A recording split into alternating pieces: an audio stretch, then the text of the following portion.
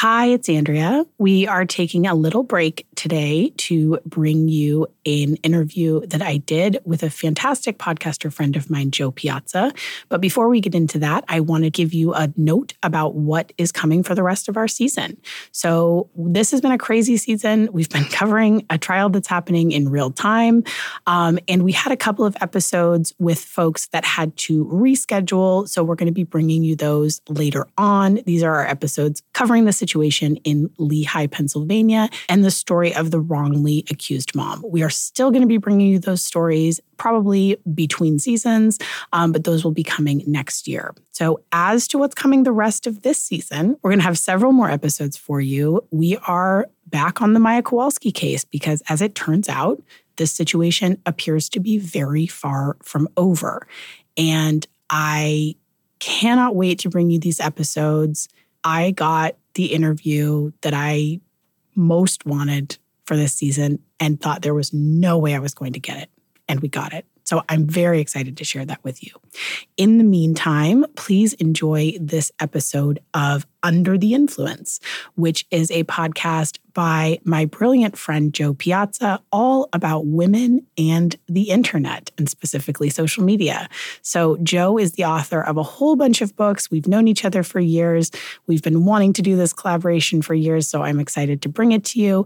She has a new novel coming out that I highly recommend called Sicilian Inheritance. It comes out April 2nd of next year, and we'll include a link to pre-order. It is a really fun book about a woman who goes on an adventure to uncover some family secrets in Italy, and just really the kind of thing that I am in the mood to read right now. I hope you enjoyed Jo's podcast. Go check out the rest of her episodes. And she actually has done several other episodes on specifically the topic of medical influencers. So I highly recommend those as well. And we will be back next week with a new episode of this season. This episode is brought to you by Shopify.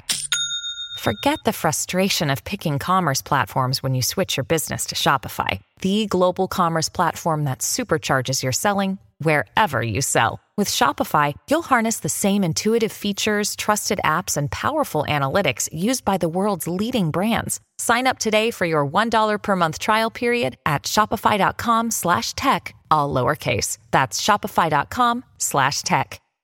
Many of us have those stubborn pounds that seem impossible to lose, no matter how good we eat or how hard we work out. My solution is PlushCare. PlushCare is a leading telehealth provider with doctors who are there for you day and night to partner with you in your weight loss journey. They can prescribe FDA-approved weight loss medications like Wegovy and Zepbound for those who qualify. Plus, they accept most insurance plans. To get started, visit plushcare.com/weightloss. That's plushcare.com/weightloss. Families have a lot going on. Let Ollie help manage the mental load with new cognitive help supplements for everyone 4 and up, like delicious Lolly Focus Pops or Lolly Mellow Pops for kids. And for parents, try 3 new Brainy Chews to help you focus, chill out, or get energized. Find these cognitive health buddies for the whole fam at ollie.com. That's OLLY.com. These statements have not been evaluated by the Food and Drug Administration. This product is not intended to diagnose, treat, cure, or prevent any disease. Hello, hello, hello. Happy Monday, everybody. Very excited to be with you. So today I want to talk about something that makes me a little bit uncomfortable on social media. Actually, a lot uncomfortable on social media. And there's parts of this episode today that might be triggering for some people. We will be talking about sick kids and child abuse and chronic illnesses. And if this is something that could be upsetting to you, just please take care. Take care, okay? Most of you know that content that involves kids on social media can put me on edge. How could it not? I make this show. Last year, an acquaintance of mine from a very long time ago who was still in my social media feeds, she started posting a lot of pictures of her kid going to the hospital. Now, this kid had muscular skeletal issues, and I actually have a form of muscular dystrophy myself, so it was hard for me to look away from this feed. And I also wanted to show support for this person. That felt important to me. But as she kept posting over and over again pictures of this little child in a bed, in a hospital, wasting away, I couldn't help but think just how intimate a setting a hospital is for a family and for a child. And the photos and the videos that she kept posting really started to feel like a big invasion of privacy. I mean, just to post so much about a kid's medical diagnosis and pictures of them hooked up to tubes and wires and laying unconscious in a hospital bed, it got to the point where I had to mute this person. I get served a lot of pictures of sick kids on Instagram. Other parents out there have told me they do too. This is a part of social media that I've only recently started looking into. The journalist Fortessa Latifi, she's really awesome, by the way, and she's going to be on this show soon. She recently wrote a story for the Washington Post about hashtag medical moms. As she says in her story, hashtag medical moms are a corner of TikTok, also Instagram, where mothers of chronically ill and disabled children share their parenthood journeys. She writes, you might see a child with cystic fibrosis struggling to breathe, a premature baby getting their tracheotomy changed, or a mother even dancing to a trending song while she explains her child's disability. Fortessa interviewed one chronically ill TikTok creator who was also chronically ill as a child, and their parent posted a lot of medical information about them, including photos of them in a neck brace following a car accident, descriptions of them in preparation for an upcoming colonoscopy. And Cam, now that they are grown up and a fully cognizant human in the world, says that this was invasive and it was also disturbing for them. Now, there are a lot of reasons that moms post pictures of their kids when they're sick or in the hospital. And look, I get it. I do get it. Some are trying to raise attention for a little-known illness. Others are trying to raise money because our medical and insurance systems suck. They're completely broken, and that is fair.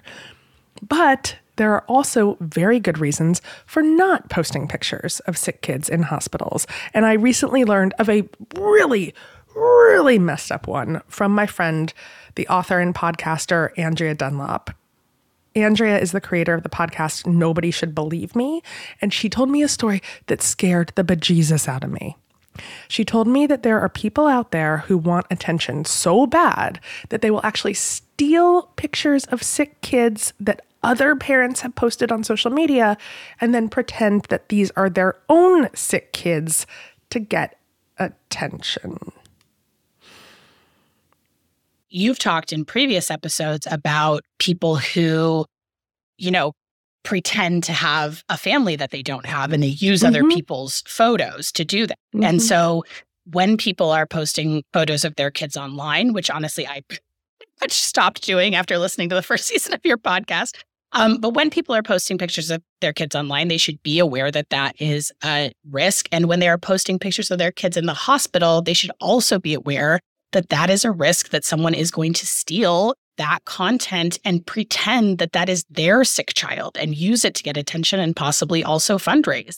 So that is, as you always talk about, like, those pictures go out into the world and they are not under your control anymore. There was a case of this woman, Emily Durr, who had an entire 10-year-long history where she built out the story of this family and used this family's photos. And she had this story where the mom was pregnant and she was in a car crash, and then she died and the baby lived. And she had this other son, Eli, who then had cancer. And so it was this Warrior Eli page where she was, fundraising. And it turned out to all be, photos that she'd taken from the internet, and she had been keeping it going for a really long time.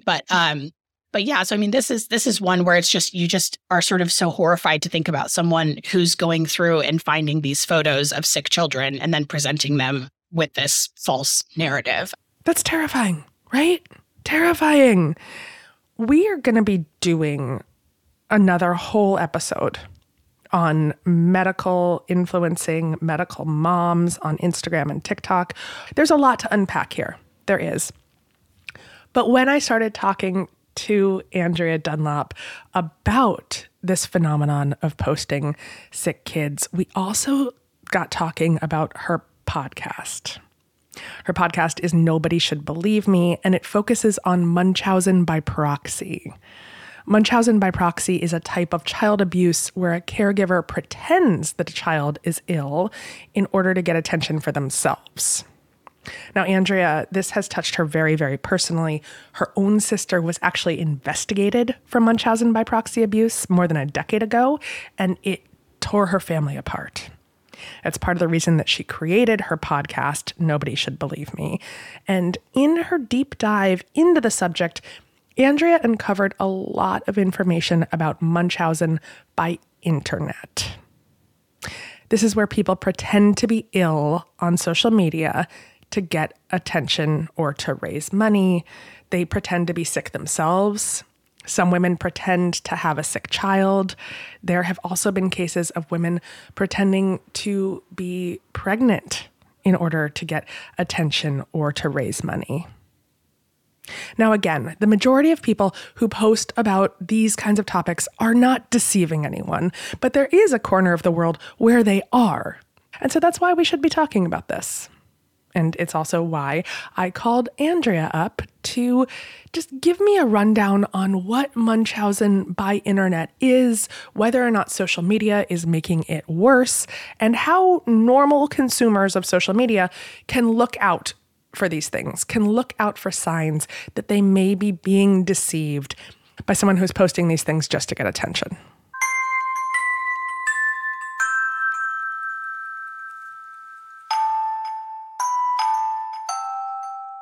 Hi. Hi, Jo.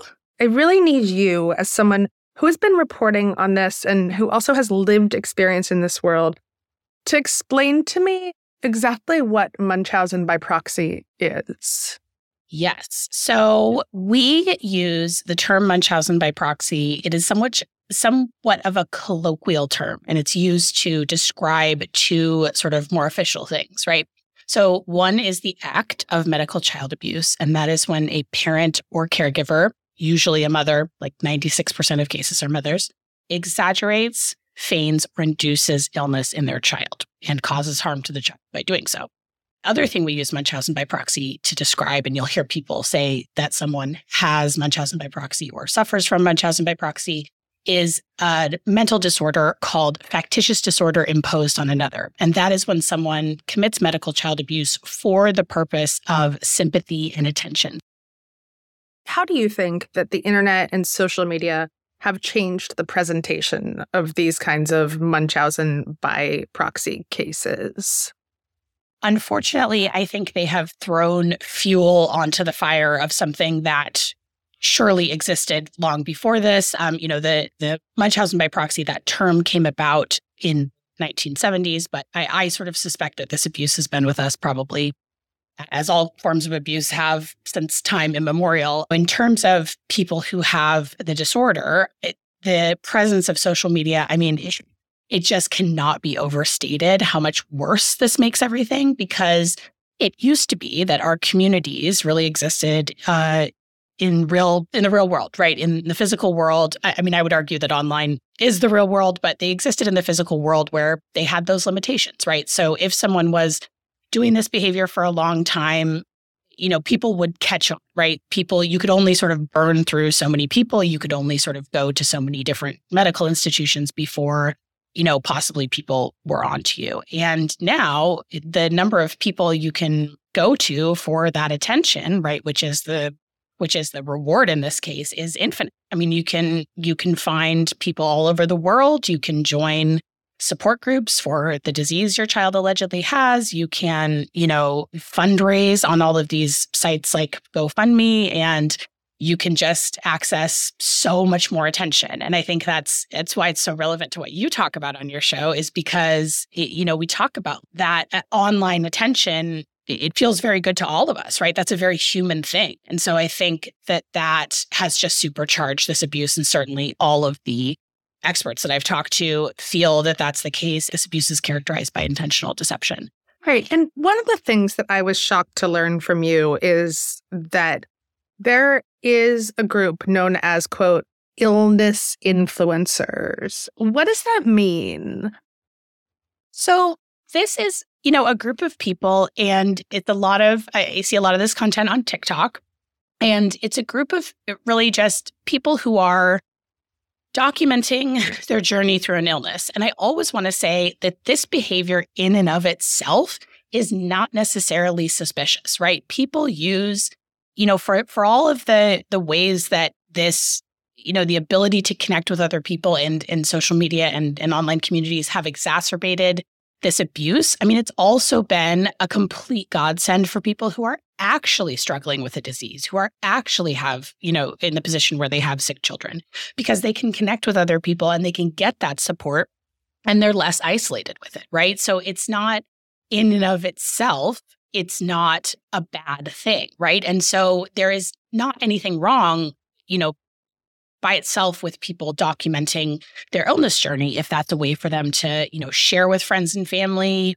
that, what's going on so that they don't have to make 8 billion phone calls. That's obviously, one way that I know people use social media to just keep people updated in those situations. And obviously also, unfortunately, there is a huge failure in our healthcare system in that many people have to go on and fundraise to, to cover their medical expenses. But I think that's it's a way to get attention. It's certainly something that catches people's attention. And then you also see that, in the space of people having sick kids, right? Where that's just something that these are things that pull on our heartstrings. These are things that have a huge visceral emotional impact. And so anything that has that, as a very online person, that anything that really pulls at our heartstrings and really gets that emotional response is going to get the most attention online, right? And so it becomes it can become sort of a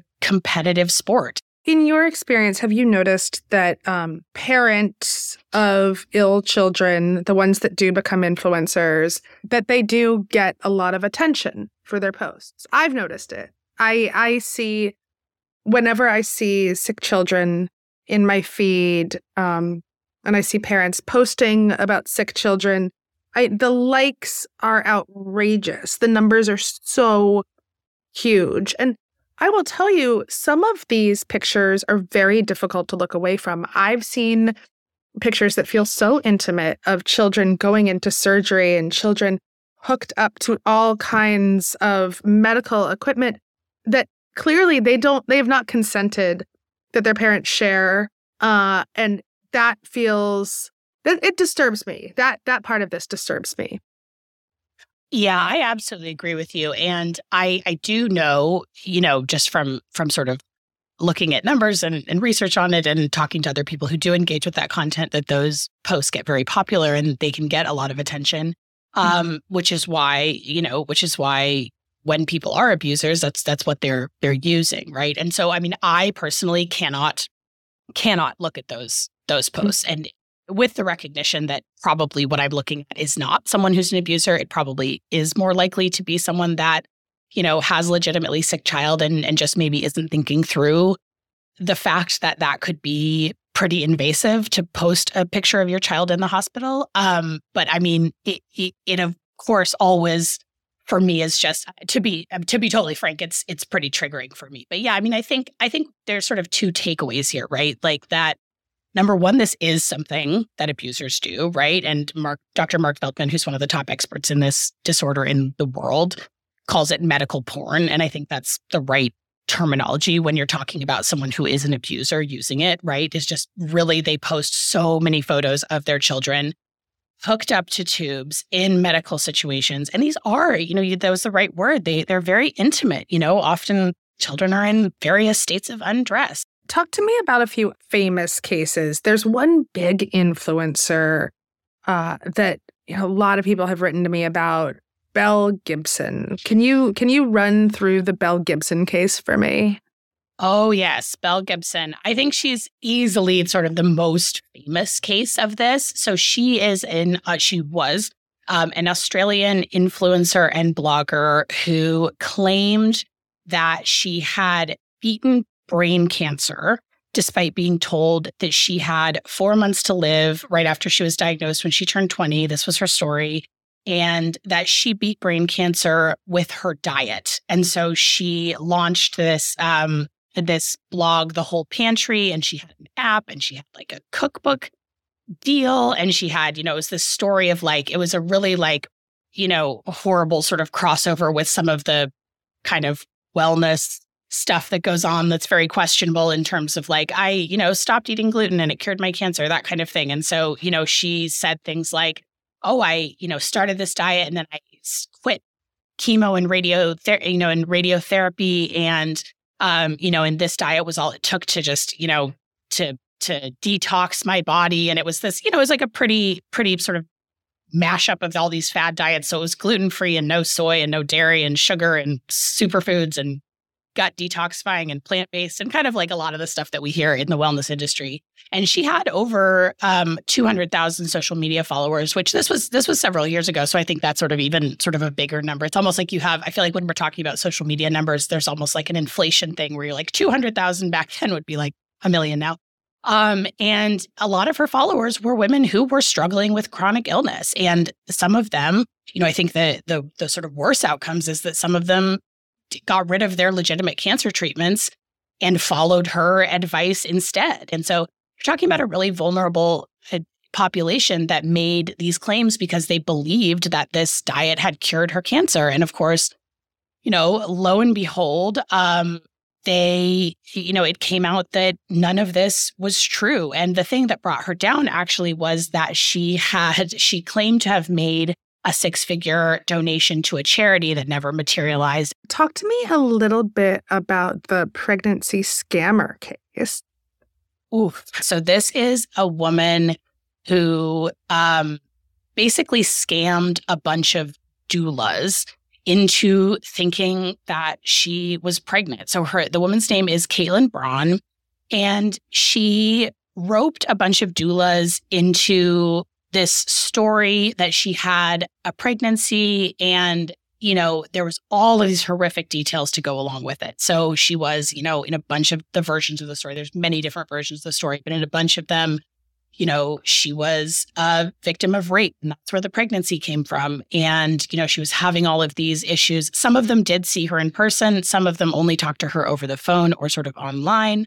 And it was just, these escalating situations where then she lost the baby and she was narrating a stillbirth to the doula on the other line. And then she said, in one that her friend who was with her was going into early labor. So, these just extremely kind of over the top, really horrifying stories. And so it's really just sort of especially horrific that this is the people that this woman was taking advantage of, right? Because it's very hard on anybody who is in a role like that or any kind of medical provider because their job is so dependent on them being able to trust that their patient is telling them the truth. How can just like the average consumer of social media content consume images of illness on Instagram and on TikTok? What should we be looking out for?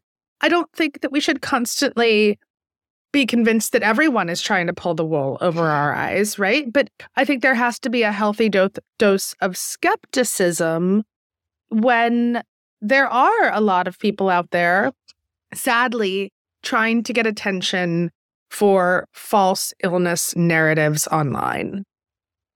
Yeah. And boy, it's complicated. Yes, I don't think everyone should look at even the majority of this content with the idea that there is an abuser behind it. I think that that's a horrible way to look at things. Unfortunately, I think for some of us, that is sort of our visceral experience. But I think, I think a couple of things to look out for. And again, that these cases are characterized by intentional deception, right? So there can be a lot of other things that go on that can look red flaggy that might not quite, right? So some people are just, and some mothers included, right, or parents included, some people are just very dramatic. And some people are oversharers on social media and do not have great boundaries about the content they share.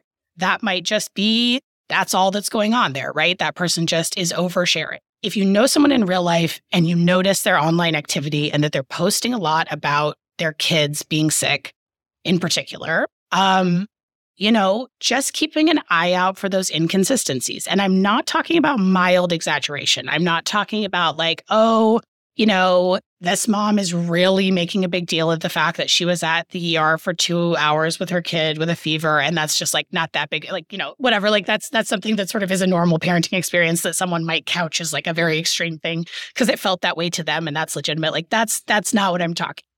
But if someone is saying, that their kid has all of these issues and you are actually around that child and you do not see those issues. For instance, one of the most common things that we see in these cases is feeding issues, especially in young children, right? So the child is born premature this is like a huge thing that comes up in these cases. And then they have these eating issues that just don't resolve the way that most preemie babies' eating issues, fortunately, do resolve. So they have a, feeding tube first in their nose, and then they have a surgically implanted one. And you see that kind of escalation of treatments. And then what friends and family or teachers or people who are around that child will notice is like, well, that child allegedly can't eat because of reflux or whatever issues the parent is claiming. And then they'll see that child just like eat a piece of pizza normal. So like that kind of thing where you're seeing those like really dramatic inconsistencies or like, the other one that comes up is like a lot in these cases is breathing and respiratory issues, right? So it's always stuff that, again, there is no sort of a definitive diagnostic test for.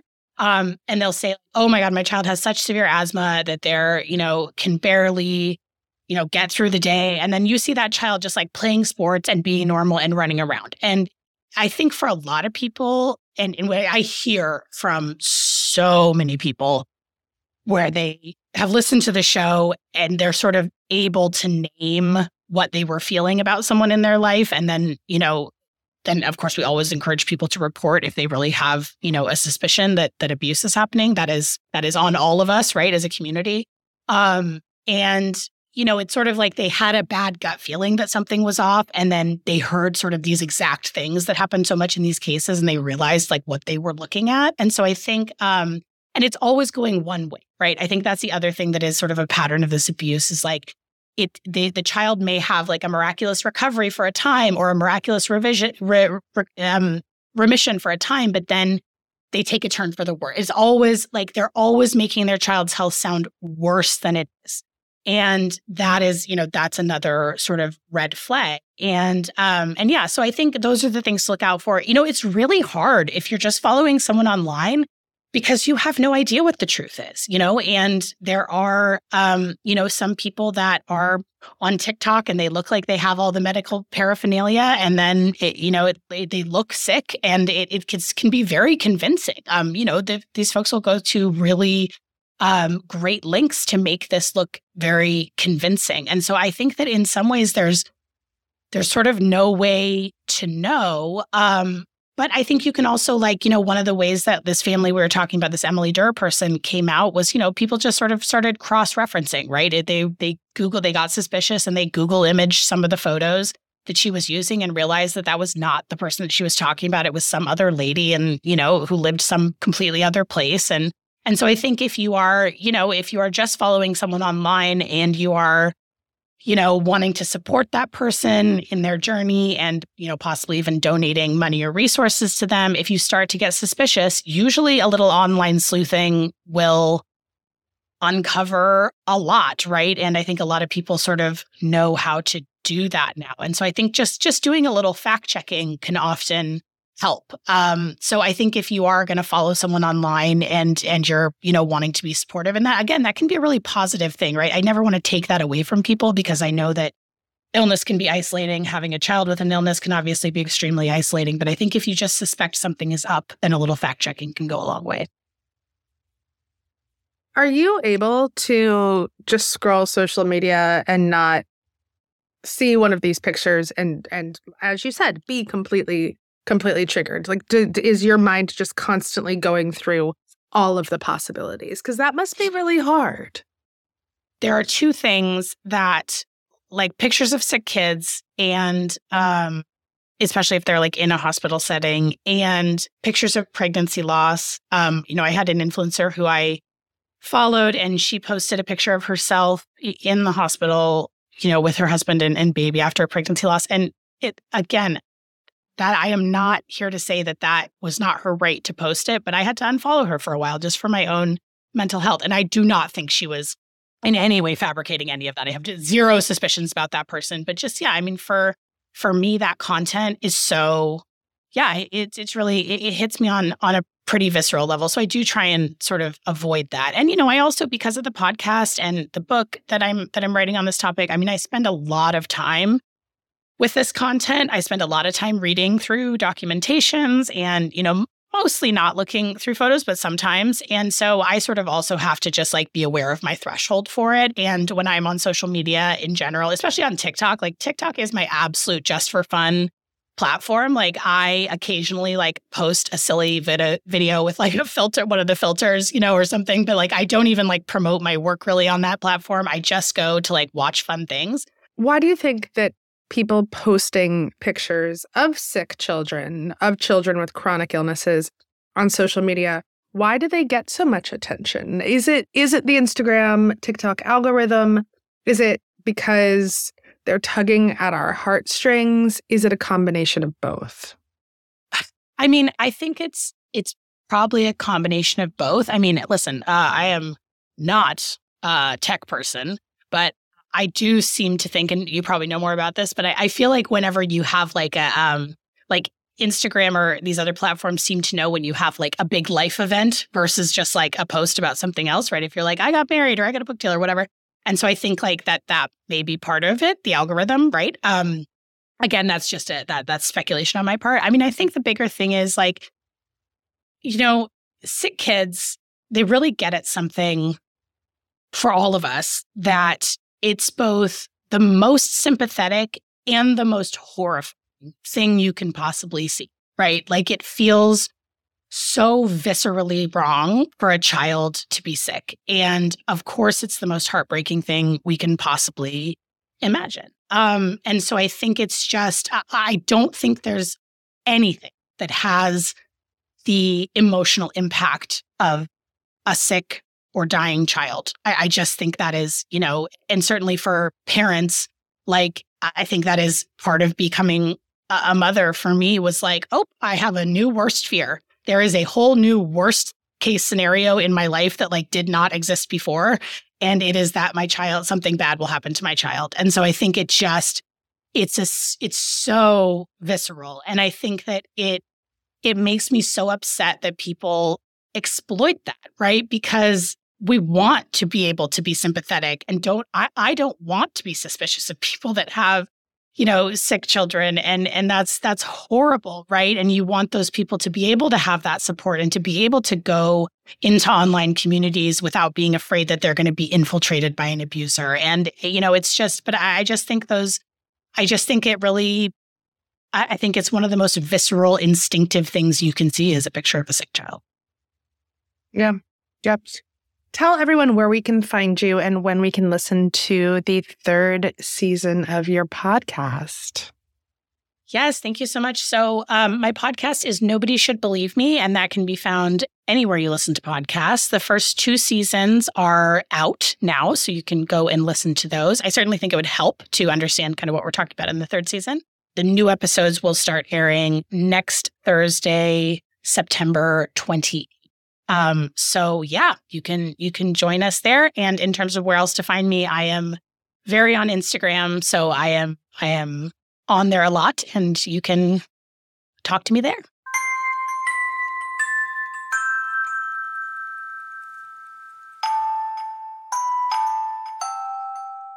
Andrea forgot to tell you where to find her on the gram, but she is at Andrea Dunlop. We covered a lot today, friends, and it got dark. I'm sorry about that. I think that we should do something more fun next week. Clown influencers, maybe. No, No, that would be creepy. I hate clowns. That would freak me out. I mean, we'll do it eventually, but maybe not next week. Next week, I don't know, it's like ice cream and fucking unicorn influencers. I don't know. Have a good one. Smooches. Talk to you soon.